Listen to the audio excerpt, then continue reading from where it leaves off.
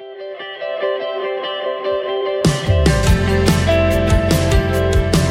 listening to the Clear Creek Resources Podcast from Clear Creek Community Church, located in the Bay Area of Houston. Welcome, everyone, to the Clear Creek Resources Podcast. I'm Rachel. We're so glad you're with us today. So on this episode, I got to sit down with Jenna Kraft and Aaron Chester, who together teach our How to Study the Bible class at Clear Creek. We talked about why we need to learn a method for studying the Bible and what some of it looks like as we walk through the book of Revelation. Hope you guys all find this conversation helpful.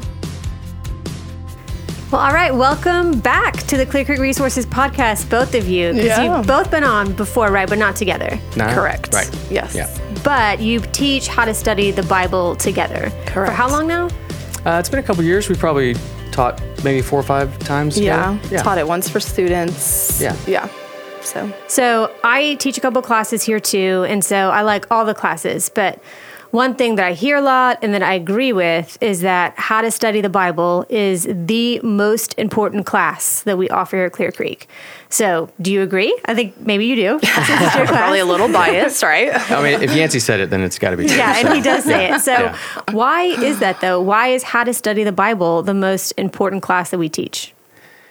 Yeah, so I'll qualify that just because we do offer a lot of great classes, and I think at any point in someone's journey, there could be a more important class if they're working on their marriage, re-engage. Yeah, or if that's they've helpful. Gone through a difficult time. Grief share is going to be maybe the most important thing. But the reason we would say it's the most important class is because the Bible plays such a significant and foundational and role in how we understand God and His will and His purposes, which directly correlate to our purpose and existence. So if God's Word plays that vital of a role in understanding our faith, then we have to know how to read that book. And so really understanding the guidelines of how He's communicated to us in His Word is essential. And so we think it is the most important for that reason. Well, it's interesting. So we did some traveling over the holidays, and I was in a car with an Uber driver, and I started talking to him, and he told me, he's like, honestly, I don't even like the word Christian. He's like, I don't even really like that word. And he said, he's like, I'm kind of intrigued by the teachings of Jesus, but he said, I don't even really like the word Christian, or he's like, I don't even really like the Bible. And he said, 10 different people can read it with 10 different interpretations. So he's like, how could we ever trust it? You know? And so he said, I consider myself to be a more spiritual person, but I'm not really interested in the Bible. And I'm like, this is literally the class that I teach, And so like in these like 5 minutes that I get with the Uber driver, Did you teach the whole class? I was like, well, I have my notes somewhere. Where's my notes? But it just like, it showed me like this, it's so real. It's such an important question for us in the church, but it matters for people, it could be a barrier for people even wanting to consider coming to church or considering Christianity. And I mean, because it's true. Like if you take something out of context, you can make it mean anything you want it to mean, and I think it can cause a lot of confusion, a lot of doubt, a lot of struggles, but not that maybe not necessary, if we're maybe tethering our faith or our perception of God, our perception of Christianity, our perception of who Jesus is to something that's not even true. I feel like this class, it can just be very clarifying, right? Like it can say, no, we don't believe that either. Like we wouldn't necessarily say that about Jesus either. So I feel like this class can just bring a lot of clarity where there's confusion. Yeah, and that's why we teach a method. Yeah. We want to take certain steps in a certain order because we're looking for a certain result. And the result we're looking for when we study the Bible is what is God's original message through the author of that particular book to the original audience. And so that's really the framework, the guideline that we have to go by because, like you said, otherwise it can end up meaning a lot of things and even turning people off because the Bible is a big book with lots of words. That's a huge deal because I think that so you're talking about someone who's outside of the church and that's sort of their problem with Christianity. Right. Yeah. And so that's part of it. And another problem is someone within the church who thinks this is God's word to me, which is how you started saying this is God's word. This is how I know who he is and what my purpose is in life and all these things. So that means I can open it up and just read.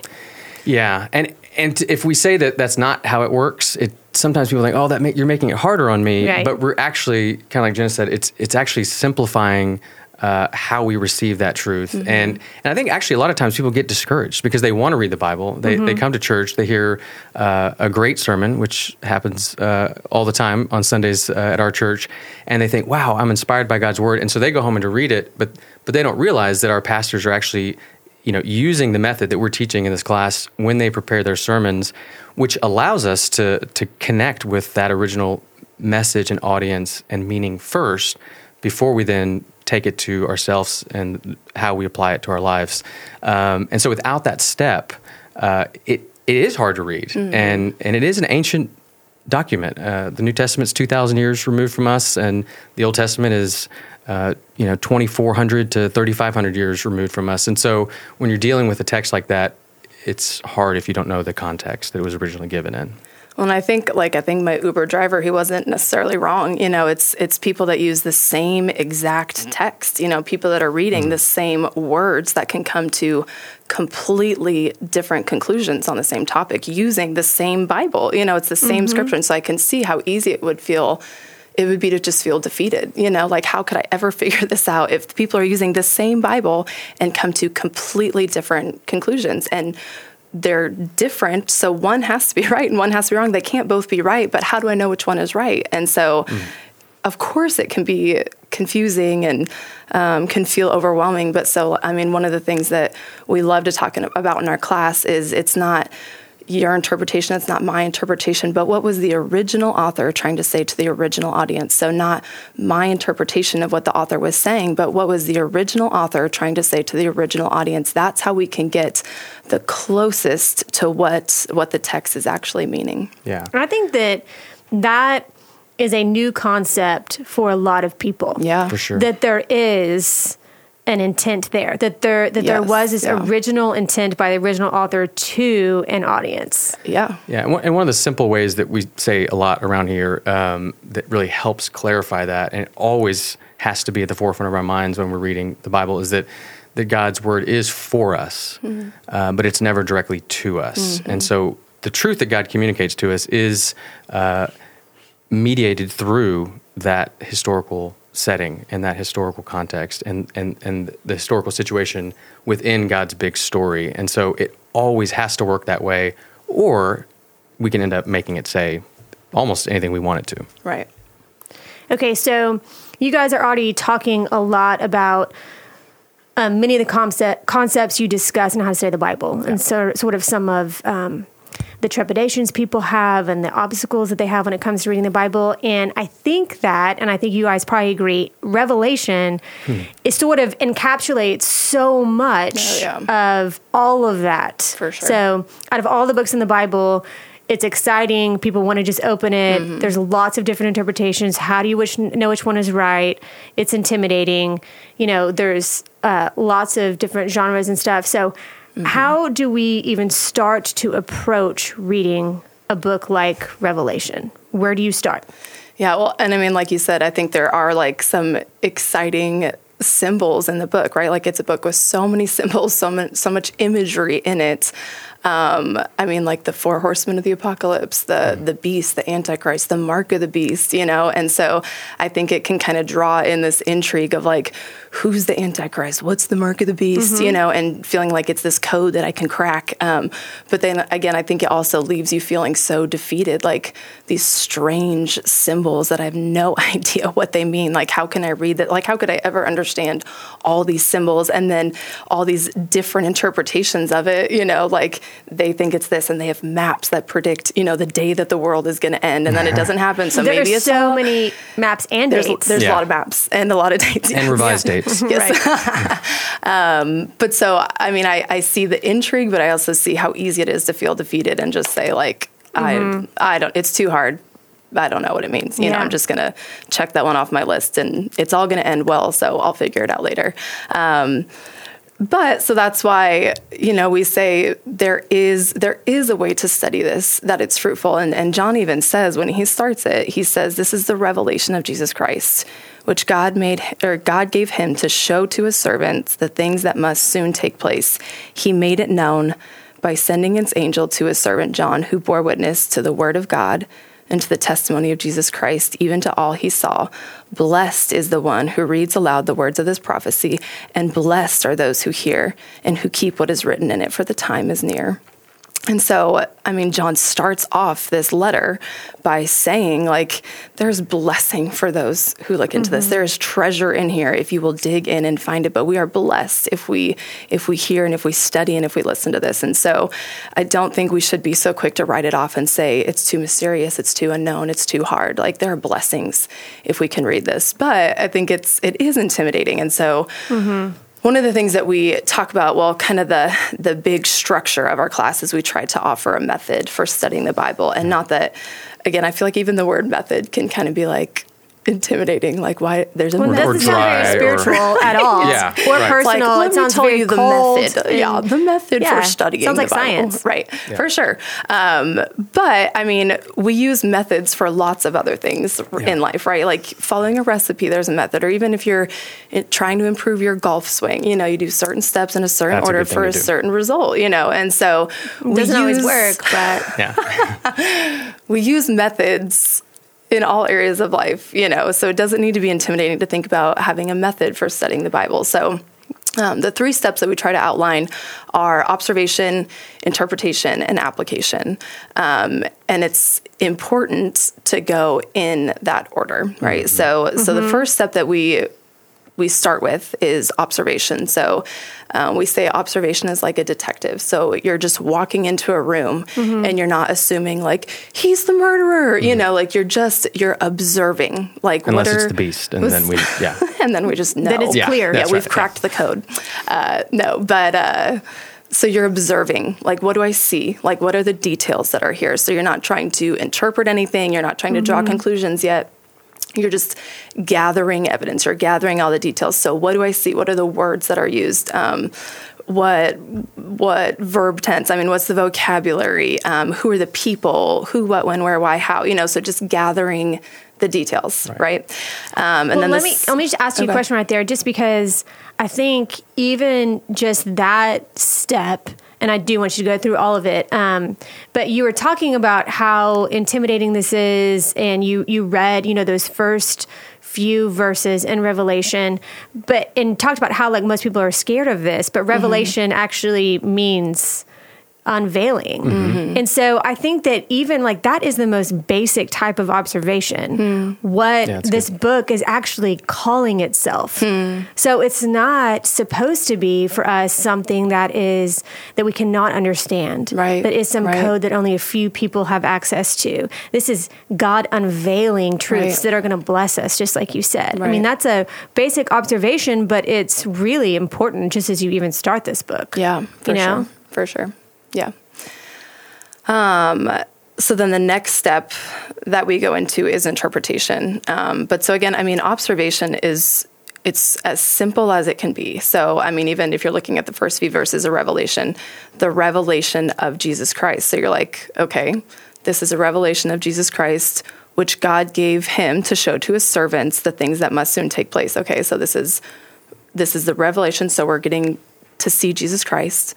This is from God. It's given to his servants for a purpose, right? So we're not trying to interpret anything. We're just taking the details and making sure we are very clear on what is in the text. Yeah. And then, only then, we take that next step to interpret. So like we have the data, we've done the hard work to kind of get into the details. So now what do we do with the data, right? It's like you're the scientist. Like, what do we do with this? And that's where you kind of take that next step of like, what does this mean? We talk a lot about context. Do you want to? Yeah, it's all about context. And so context is everything. It is. And Jenna said it at the beginning too. Yeah, it is. And I think so we break down the context section into the historical context, the literary context, which is the genre, the form that particular book uses. Of course, Revelation makes it a little bit more difficult on us because it's composed of multiple genres. We heard it already. Jenna mentioned verse 3. It says this is a book of prophecy, but it's also a letter, and then the style of prophecy is apocalyptic. So all those things go into understanding how that how we interpret the book. And then lastly, grammatical context, the words and how they fit together. So that sounds like a lot. Again, it sounds like we're making it harder. Yeah, right. Yeah, we shorten the grammatical section. We will not section. talk about grammar today. She does a great job with that. Yeah. But so within that interpretation, right, so we're making observations, and whether this is, you consider this part of observation or the work you do before interpretation, there really are two things that you have to do. And it's true of any book of the Bible, and especially true of Revelation, because apocalyptic genre is such a foreign genre to us that it seems more confusing. So if you don't take these steps beforehand, you can just be off and running in the wrong direction. And so the first thing is we're calling it the historical context, but you might call it the redemptive story context. Where are we in God's story that begins in Genesis 1 and culminates in Revelation 22? So you have to first off know that story, and then know where you are in that story. So I'm going to stop you just for a second, just because there's so much and it's super helpful. Yeah. So you started with observation, and you gave us all these examples of that, and then you moved to interpretation, which is usually where most people just dive into. Yeah. They open up their Bible and they just start to interpret. Yeah. But and you're talking about interpretation now, which is the second step. But even within interpretation, people usually skip context. Oh, yeah. And they just start deciding the meaning of the verses without. So even within interpretation, usually we are even skipping steps. Yeah. And so going back to the method and why method is so important, and it's not just dry and boring and cold, is because we are. The way our minds work, we are always reading and interpreting at the same time. And so if we don't process what we're actually reading and we just assume that we know, right? So, unless you are really, really sure that you don't know what that word means or that concept is, what that means in the text, you are assuming you know what it means. Yeah, for sure. And so I know what a dragon is. Yeah, exactly. And I know what a plague is. Yeah. Yeah. Yeah. So that's happening. And if we don't take the time to process that correctly, you're just make assumptions and then build on those assumptions, and that may not be the right move. Okay. So, but the story really is key. And so if I could just tell that big story, because that's actually where Revelation fits in. I think that's one of the most helpful things that I've discovered, in my journey in the last decade or so, is that Revelation is the culmination of the story of God's creation, where he created human beings to participate in his way of being, to, as Genesis 1 says, to image him, male and female, and to dwell on the earth. And that God's world was good. It was very good. And so the whole problem that we have in Scripture is the presence of evil in God's good creation. And all of the working out of that problem from Genesis 3 all the way to Revelation 22 is God's work to remove evil from his good world, and then to provide protection and healing, which is salvation for the human creatures. That's who we are. And so one verse that stands out in Revelation that helps us see that is Revelation 11:15. It says, "The kingdom of the world has become the kingdom of our Lord and of his Christ, and he shall reign forever and ever." And so having that story right, that this is a good world, but it's unfortunately marred by the presence of evil and therefore suffering and pain and death and all of those things, that God isn't scrapping this world. He's healing and restoring and taking away evil so that we can dwell with him and each other forever. And so this world is becoming the kingdom of our Lord and of his Christ forever and ever. Which is, this is, like you said, this is part of your journey for the past decade or so. Yeah. And I think for a lot of us, we want to interpret the Bible, with a, centered in Christ. So we want to view all of Scripture, because Christ tells us to, with him at the center. Everything's leading up to him. Jesus is the climax and the answer to all the promises. But I do think what happens so often is that we think that the Gospels are at least, the epistles to the churches, what does the church look like? That's where it ends. And so it's like we're missing this last part of the story that you're talking about so often. Yeah. Well, it's interesting because Revelation, and I've learned this recently, that there are over 500 allusions to the Old Testament in the book of Revelation. And that is so profound because people's conception of Revelation, typically, because of maybe a popular conception of what Revelation is that it, like you said, we have the Gospels and the incarnation where God came and dwelled among us in Jesus, and then the writings to the churches. But there's just like this bizarre ending with like this secret code about like what's going to happen in the future, as if it isn't connected. And it's actually not even, all Revelation is the culmination of that story that I mentioned, given to us in the form of symbols and imagery, which is that apocalyptic genre. So it seems bizarre to us, but because John actually alludes to the Old Testament more than twice as much as Paul does in his 13 letters in the New Testament, it is so rooted in the Old Testament that this kind of ancient heresy that there's an Old Testament God who's angry and judgmental and wrathful, it is different from the God of the New Testament. It's impossible. That's not how it works, because John is basing 400 and out of his 404 verses in Revelation, over 275 of them reference the Old Testament. So it is entirely based in the Old Testament, which is where we get the images, ultimately, but also the meaning of the book. Well, when I first learned that, when I first had someone talk to me about that, like the way to understand these symbols, like John was just continuing, like you said, continuing the story that started in Genesis 1, and that's where we can kind of, what do these symbols mean? Like just read the Bible, look at the Old Testament. That was so like freeing to me, that it was like, oh, it's not as mysterious as it feels, all these weird images, these weird symbols. It's not as mysterious as it feels. Like it's in context of the whole story. I mean, even like the dragon that we've been talking about, like the dragon, it's that ancient serpent, right? The deceiver, the devil that started in Genesis 3. And what did the deceiver do in Genesis 3? He deceived Eve, right? He was intentionally trying to lie to her, to make her believe something that wasn't true about God, about herself, about the world, right? He was deceiving her, intentionally lying to her. And that started in Genesis 3.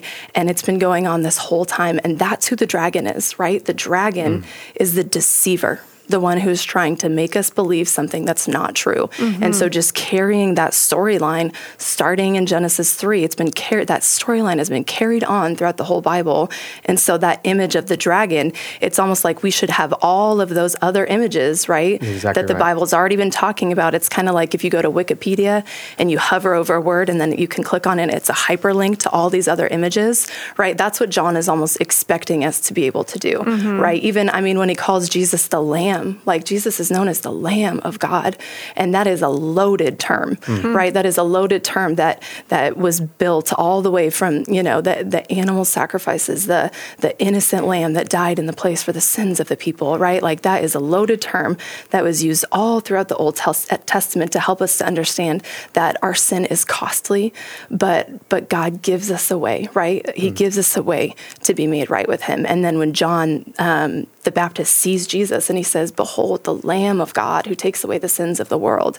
And then we know the Lamb that was slain. And this is how forever Jesus is known and worshiped as in the book of Revelation. So when we see the word lamb, it's not like, oh, a little like weak little thing, why would Jesus want to be known as a lamb? He wants to be known as a lamb because of all of the history that we have. Like that is, John expects us, like, I want you to know what the lamb means, that it symbols the costly sacrifice that Jesus made to take the consequences of your sin, and he willingly died in your place. So it's not lamb, it's everything else that means. And that's a Jewish understanding of the lamb, right? And so all of these, and that's what we're saying about the Old Testament.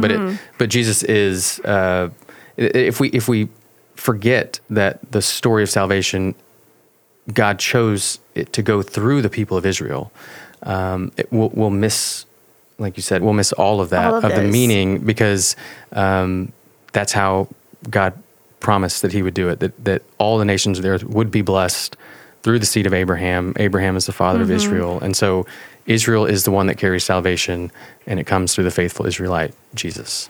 So y'all are talking about the story right now within interpretation, which, I think you say in the class, and I tell people all the time, I think if you don't have a good grasp of the entire biblical story, you're just sort of bound to have some misinterpretations. It's so important to understand that overarching story. Or else you just get lost. It is. And actually, just one more point on that is that really, like, the ending, we do use Revelation 21 a lot, that there is a new heaven and a new earth. In verse 3, behold, the dwelling place of God is with man. He will dwell with them, and they will be his people, and God himself will be with them as their God. That really shouldn't be a surprise if we know what's going on in Genesis 1, that there was a good world. Again, Genesis 1:31. It's exciting, he said it's very, it's not a surprise. It's very good, right? Yeah. And it can be surprising because we just think it's just this big book full of words and data. But until we can connect the dots and keep the story always in the forefront of our mind before we begin interpreting various parts of any book of the Bible, we could easily lose our way. Yeah, right. So, because you guys have already talked about this a little bit, so I just want to sort of have that conversation. So we have this biblical story and interpretation, and then you've already mentioned genres. You've mentioned the apocalyptic genre, and there's some prophecy, and you said, who is writing to whom, it wasn't written to us, it was written for us. So walk me through the genres and why that matters as far as interpreting the symbols and the context and all those things. Yeah, so the first thing we said, that if you the first thing you have to know is the biblical story. And then the second thing you have to know before you read any book of the Bible is the genre. And the reason is because each genre has its own conventions, structures, and styles, and that determines how that message is communicated. And so if you assume that it's all just words on a page that you read, you'll miss the tone, you'll miss the literary devices that the author is using to communicate that truth. So it is mediated through a particular genre. So, and I think that seems frustrating to some people. Yes. Because they think, this is God's word to me, which I've already said is I should be able to just read it. You guys are making it complicated. But this is true in all of life, right? We can give 100 examples of genres just in our practical daily life. Yeah. And if you read a recipe book as if you're reading, a novel, that's going to be confusing. Yeah. Or even like if you're reading a newspaper article, kind of like what you said, Rachel, like we already do this. Like we already naturally do this, but sometimes we forget when we're going to the Bible, like we're reading, it's more of a library of books, right? We have it all bound together so nicely in one like pretty little book, and it's a story. It's all together and it's a story. And so it should all flow together. And it's like, here's Chronicles and here's Ezekiel right together. It's all one big story. But we really need to view it as more of a library of books, right? Yeah. And so, if I read a newspaper article, I have certain expectations of that, right? Like I expect it to be factual, probably chronological, but factually accurate, right? That's my expectation for that genre. But if I'm reading a novel, like you said, and I'm reading it and then it goes back in time, or, there's an unexpected ending, I'm not going to read that novel and say, well, that novel's wrong and it contradicts itself, right? Because that's not what a novel's not trying to do that. But if a newspaper article did that, I might be like, that's kind of weird, but so and like you said, even a recipe book, you can have a recipe book and have 2 recipes for buttermilk pie, and they're different measurements, maybe a little different ingredients, a little bit more sugar here, and like it's the same recipe, but it's different. But I wouldn't say that recipe book has contradictions. It can't be true. It's false, right? Because it's a recipe book. And of course, like your grandma makes it different than my grandma. And like, that's okay. It doesn't mean they contradict each other. And so I think it can remove a lot of those questions, the doubts, frustrations. Yes, and that happened to me. Like I brought my expectations of what I thought the Bible was, what I thought it was supposed to be, what I expected it to be, what my expectations were.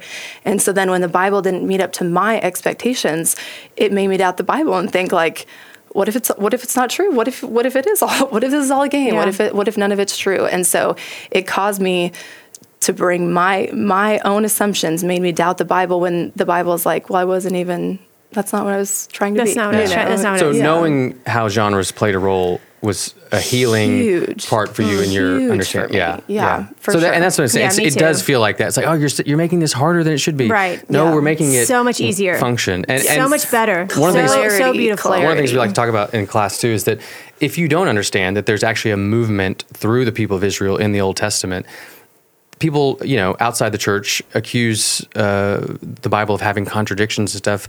But if we don't understand that there is a movement, that things are fulfilled and that God is at work and moving through, that there are places where the Bible says something in the Old Testament that are no longer upheld in the same way in the New Testament. And so it does look like there's a contradiction, but again, all that has to do with story and genre. And so it solves a lot of issues that people think there are. Another thing with all of this too is not just that we're not trying to make it more complicated, we're trying to simplify it and give clarity, but also the Bible itself, this word from God, it tells you there are markers, right? Yeah. It's not trying to hide the genres either. Right. I think, once you sort of learn what the genres are, which is what you do in your class, Right. Then you can start to understand that. But the people who were reading this in their time, they knew. Right. Because there were these markers. It said recipe book. Right. It said novel. It's just that we have to remove ourselves from our historical context in order to understand that. Yeah. But it's not as mysterious as we sometimes think it is. Yeah. Well, no, that's great. The example that I like to use in our class that I use now is right now, if I were to say to you guys, hey, let's jump on a Zoom call, everyone in this room would be on the same page. Exactly what I'm talking about. I wouldn't need to say. So a Zoom call is you log onto your computer and all these different people pop up. I wouldn't have to explain it to you. It wouldn't require explanation because we have a shared cultural knowledge of what a Zoom call is, right? But if you would have even asked us 2-3 years ago, I bet we could all come up with our own interpretations, right? Maybe a Zoom call is let's talk really fast. Let's get it done really fast. For sure. Or let's that would be my guess. Or Yancey speed. You could all come up with your own interpretations. I think Jenna is saying we should do it this way. There could be 10 people with 10 interpretations, but that's not what I was trying to say, right? So the best way to get back to what the original author was saying to the original audience is the best way to get the most accurate interpretation, right? Not what I assume it is, but what was I trying to say to you? Because like you said, they're trying to communicate for a reason, right? It's not designed to be mysterious. John is writing this because he wants people to know. He wants them to know. He wants to bless them. He wants them to know He's not trying to that. hide it from them so that only the certain elite that are really smart can understand Jesus. He wants everyone to know the truth of Jesus, And so for us, we're removed from it. It's a different culture, a different language. We're removed from it geographically. There's so many barriers for us that it still is for us, and God has a message that he wants for us. It just might take a little more time for us to dig through and understand these things. But it's worth the time. It's worth the effort. It's worth the extra work because we want to know. We want to know what Jesus is saying here. So we do want to know, and we want everyone in our church, because we're going through Revelation. We started a week ago, right? And so it is exciting. And this is one of those books we've already said that it sort of has all of these frustrations and it's the culmination of the story. So it's also so exciting and important. So we want to be able to study it alongside of these really good sermons that we're going to hear about it. So I want you guys to sort of walk me through some of the things that you've talked about, the historical context and the cultural context and the different genres, and just give us sort of some basics. I mean, you can't say everything. Yeah. Y'all's class is a 5-week class. When did y'all's class start? Did we already say that? Monday, January 24th. January 24th. Yeah. So I do recommend, I'll just say that now. Yes, please come. If you can go, it's 5 former weeks. teacher. As a former teacher. That's right. I was a backup teacher now. If you can go, if you're interested, I think this is a great time to invest in the 5 weeks just to get a good idea. Y'all do a great job together. And so just want to encourage everyone to do that. You just sign up on our website, clearcreek.org, and it's worth it. But just give us a glimpse of, what it looks like to start studying Revelation. Yeah. So the three genres, again, I mentioned that one of the things that's more complicated about Revelation is that there are multiple genres. And so you have to kind of be aware of that. It is, I mean, I'm not even sure if you'd want to say it's first a book of prophecy or first a letter, because in verse 3, John says that he's going to write this prophecy. So it is certainly that. But in verse 11, he says, write what you see in a book and send it to the 7 churches. And those churches were specific churches in Asia that were in that historical context, that were real churches with real people dealing with real issues, that we have to understand that message through. And so, which Yancey talked about a little bit in his sermon. So this is, I just think that's helpful to, that's what he's doing. Yeah. Whenever Yancey talks about the historical context of Revelation, the suffering that these churches were going through, that's what he's doing, is he's helping you to... helps it come alive. To start at a place where you have the historical context of what this letter is supposed to, you have to start there. Yeah. And so I mentioned that about the letter. I mean, it's people see it as prophecy and apocalyptic writing, and it is that. But chapters 2 and 3 are to these churches that he's addressing, and he writes just like Paul says. He says, "This is John. Grace and peace to you." Like we would see Paul addressing the Colossians or the Romans or the Ephesians, and so it takes that form. But the entire document, the 22 chapters, was circulated together, and so it isn't just like this bizarre vision that's its own thing. It's the vision that John received and the letters, and that went to the churches. So which is important for lots of reasons. I mean, you mentioned that there's a few genres in Revelation, which I think maybe people will be surprised to hear. There's, in most books in the Bible, there's more than one genre within each book. There's usually a primary genre. That's right. Which this is the Revelation's apocalyptic, but there are a few genres usually. Yeah. And understanding this as a letter, though, we talked about context is so important, but also we don't have time to talk about the grammatical and, the place in Revelation you are. But like you're saying, this was circulated as a letter. Yeah.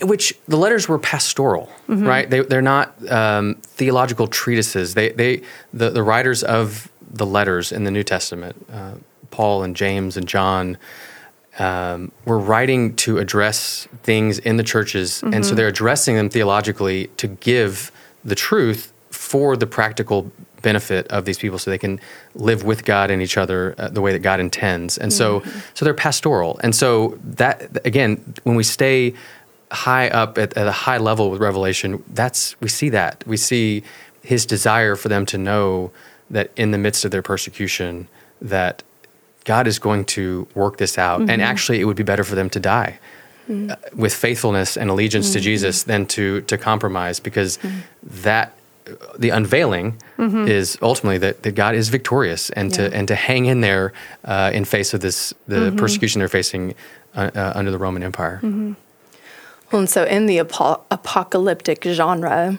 I think when we hear the word apocalypse, or even when we think of Revelation, we think of like Armageddon, or even like Nostradamus, like the end time predictions, if we read this and put these numbers together, and do this, like we can figure Ben out Affleck all this. Going to the asteroid.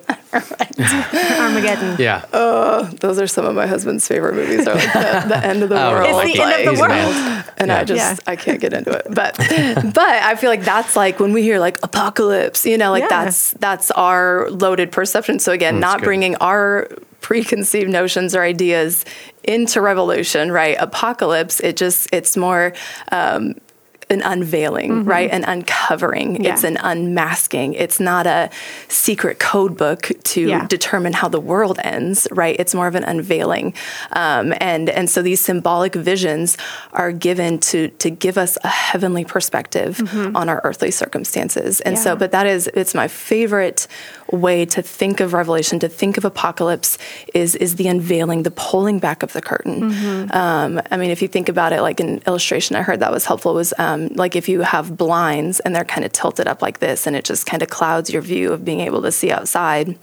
And then you just turn that little knob and it straightens them out, and then you're able to get a clear view of what is outside. Like that's apocalypse, right? A clearer view of the true reality of things. And so if you think about, like Yancey talked about, like the intense persecution that Christians were facing at that time. So where we kind of land in the story is we go through the death, the resurrection of Jesus Christ, his ascension, and then the period in Acts, and we get to see the spread of the church.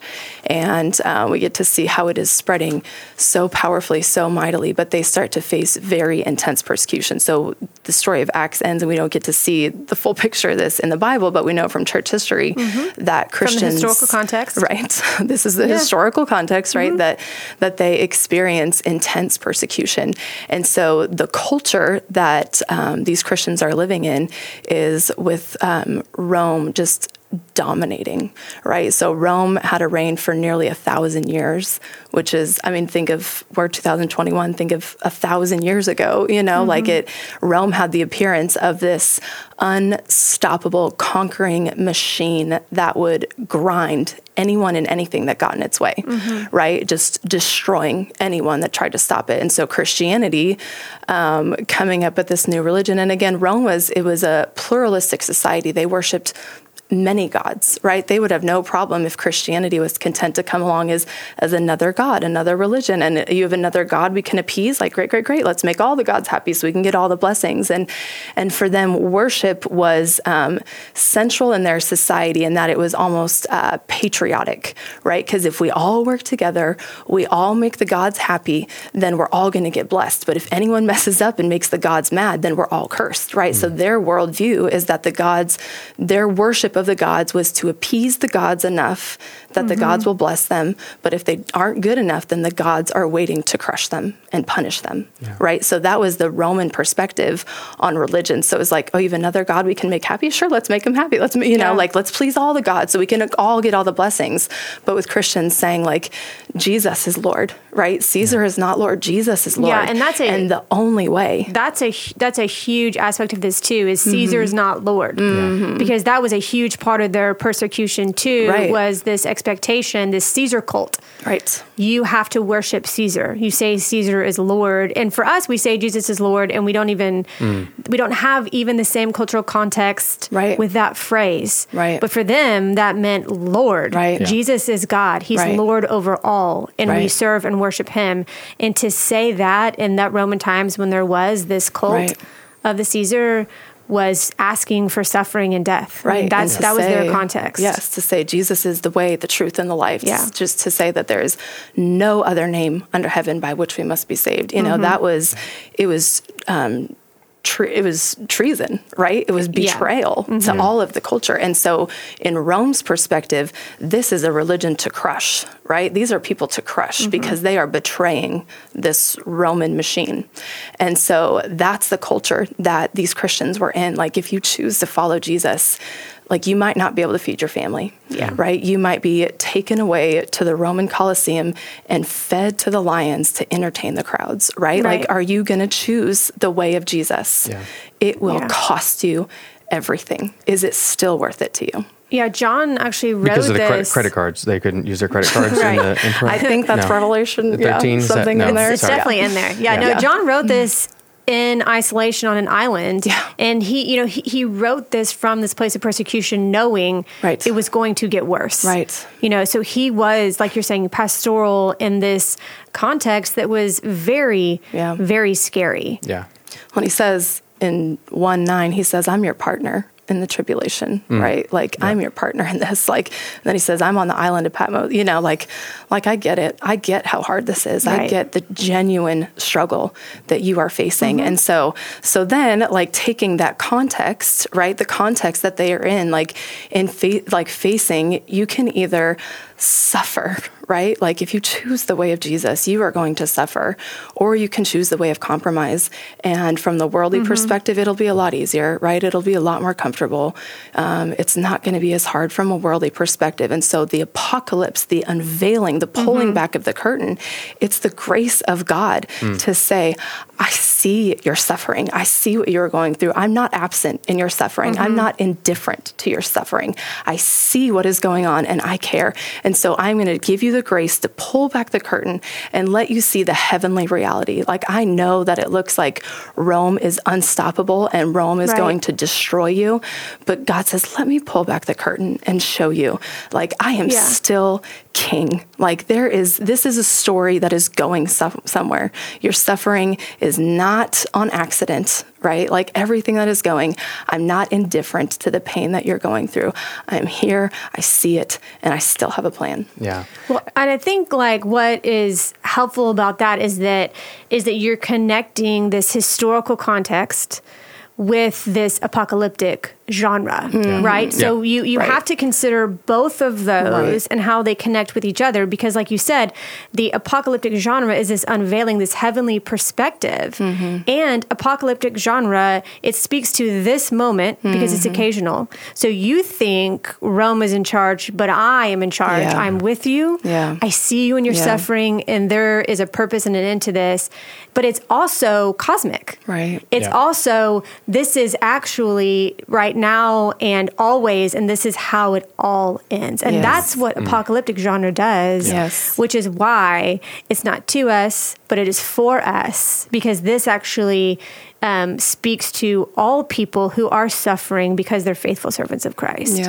But that's the beauty. That's one of the differences between prophetic and apocalyptic genre, is the apocalyptic genre is referencing the end of times, right? Not in a scary way, like we think about it, in a hopeful and purposeful way. Whereas prophetic genre is usually, I'm speaking to you right now in this moment. Yeah, that's good. Because prophecy isn't primarily, foretelling the future. It's often foretelling. And verse 19 in chapter 1 is really helpful for that you see both of those things are going to be present.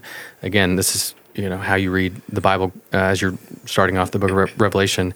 It says, "Write therefore the things that you have seen, those that are, and those that are to take place after this." So there is that present and both. Future, which again is how it is, like you said, meaningful to the church throughout all the ages. Well, and that's so like when we say the Bible's not written to us, but it's written for us. Like, John did not sit down and write this letter to Jenna Kraft in Texas 2021, right? Like, John wasn't writing to me. Like, he literally says who he's writing to, you know, like chapter 2, he's literally writing to literal people in Ephesus that are experiencing real trouble, real things.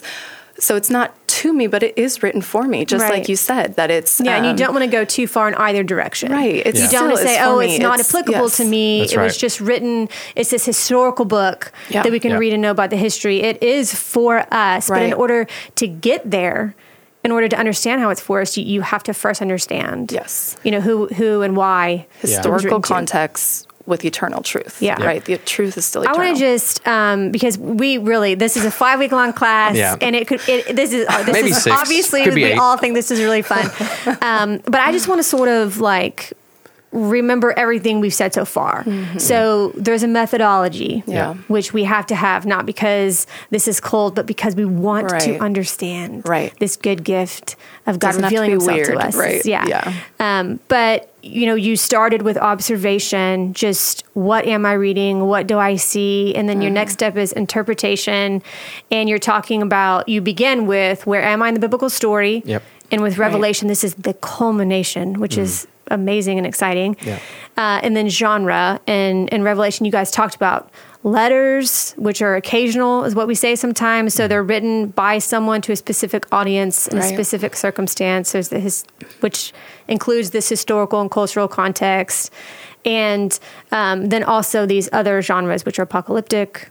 And prophetic. This unveiling. So, I mean, do you want to say anything else about some of those things before we start to wrap up?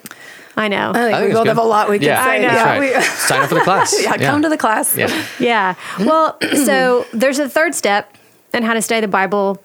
And we always say we are not done with studying the Bible until till we're transformed by what God reveals and what he calls us to and his Spirit moving in us. And so I just want to end with you guys telling me, when you study Revelation, because you both have, you both still are. Yeah. This is something, again, it's a journey, for sure. It's a journey. We never arrive, which is beautiful. Yeah. But how have you applied Revelation? How has it changed your perspective for who you are?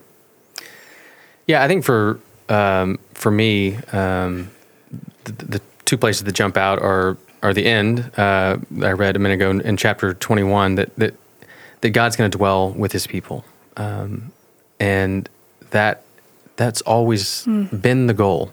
And so that means, and that's actually one of the beautiful revelations of the New Testament and the outpouring of the Spirit is that God is now dwelling with His people through the Holy Spirit, that He's with us. And so when I don't feel like that's true, it doesn't, my feelings don't change that, and that God really is with me because I've committed to follow Jesus and to walk with Him. And so that offers incredible peace. That offers hope, ultimately. But it gives me purpose in life. And it's the good one true purpose. But also when I read Revelation, because of the way, like we said, apocalyptic genre works and the cosmic dualism, the battle of good and evil, it's humbling. I mean, it is very clear really quickly how small I am. Yes. I am one person of billions of creatures that God intends and desires to dwell with and love and be for, and I'm just one of them. And so I'm small, and I'm just going to play my part. I'm going to love my wife, which is you. I love you. And I want to be a good father, and I want to be a good citizen in this community and reflect God's character into it, because that's all I've been assigned. That's one of those two things together, giving you perspective on, the enormity of this biblical story and our sort of who we are, like brief life, but also that there is purpose, that there is still this beautiful purpose that God allows us to participate in. It's amazing. Yeah. Well, and I think like we sitting in this room, like saying that we're followers of Christ, we are basing our lives off of a man that lived 2,000 years ago, right? Like Christianity is not a Western religion. Like we imitate a Middle Eastern man that lived 2,000 years ago, right? But like I am giving my life because I believe this is true.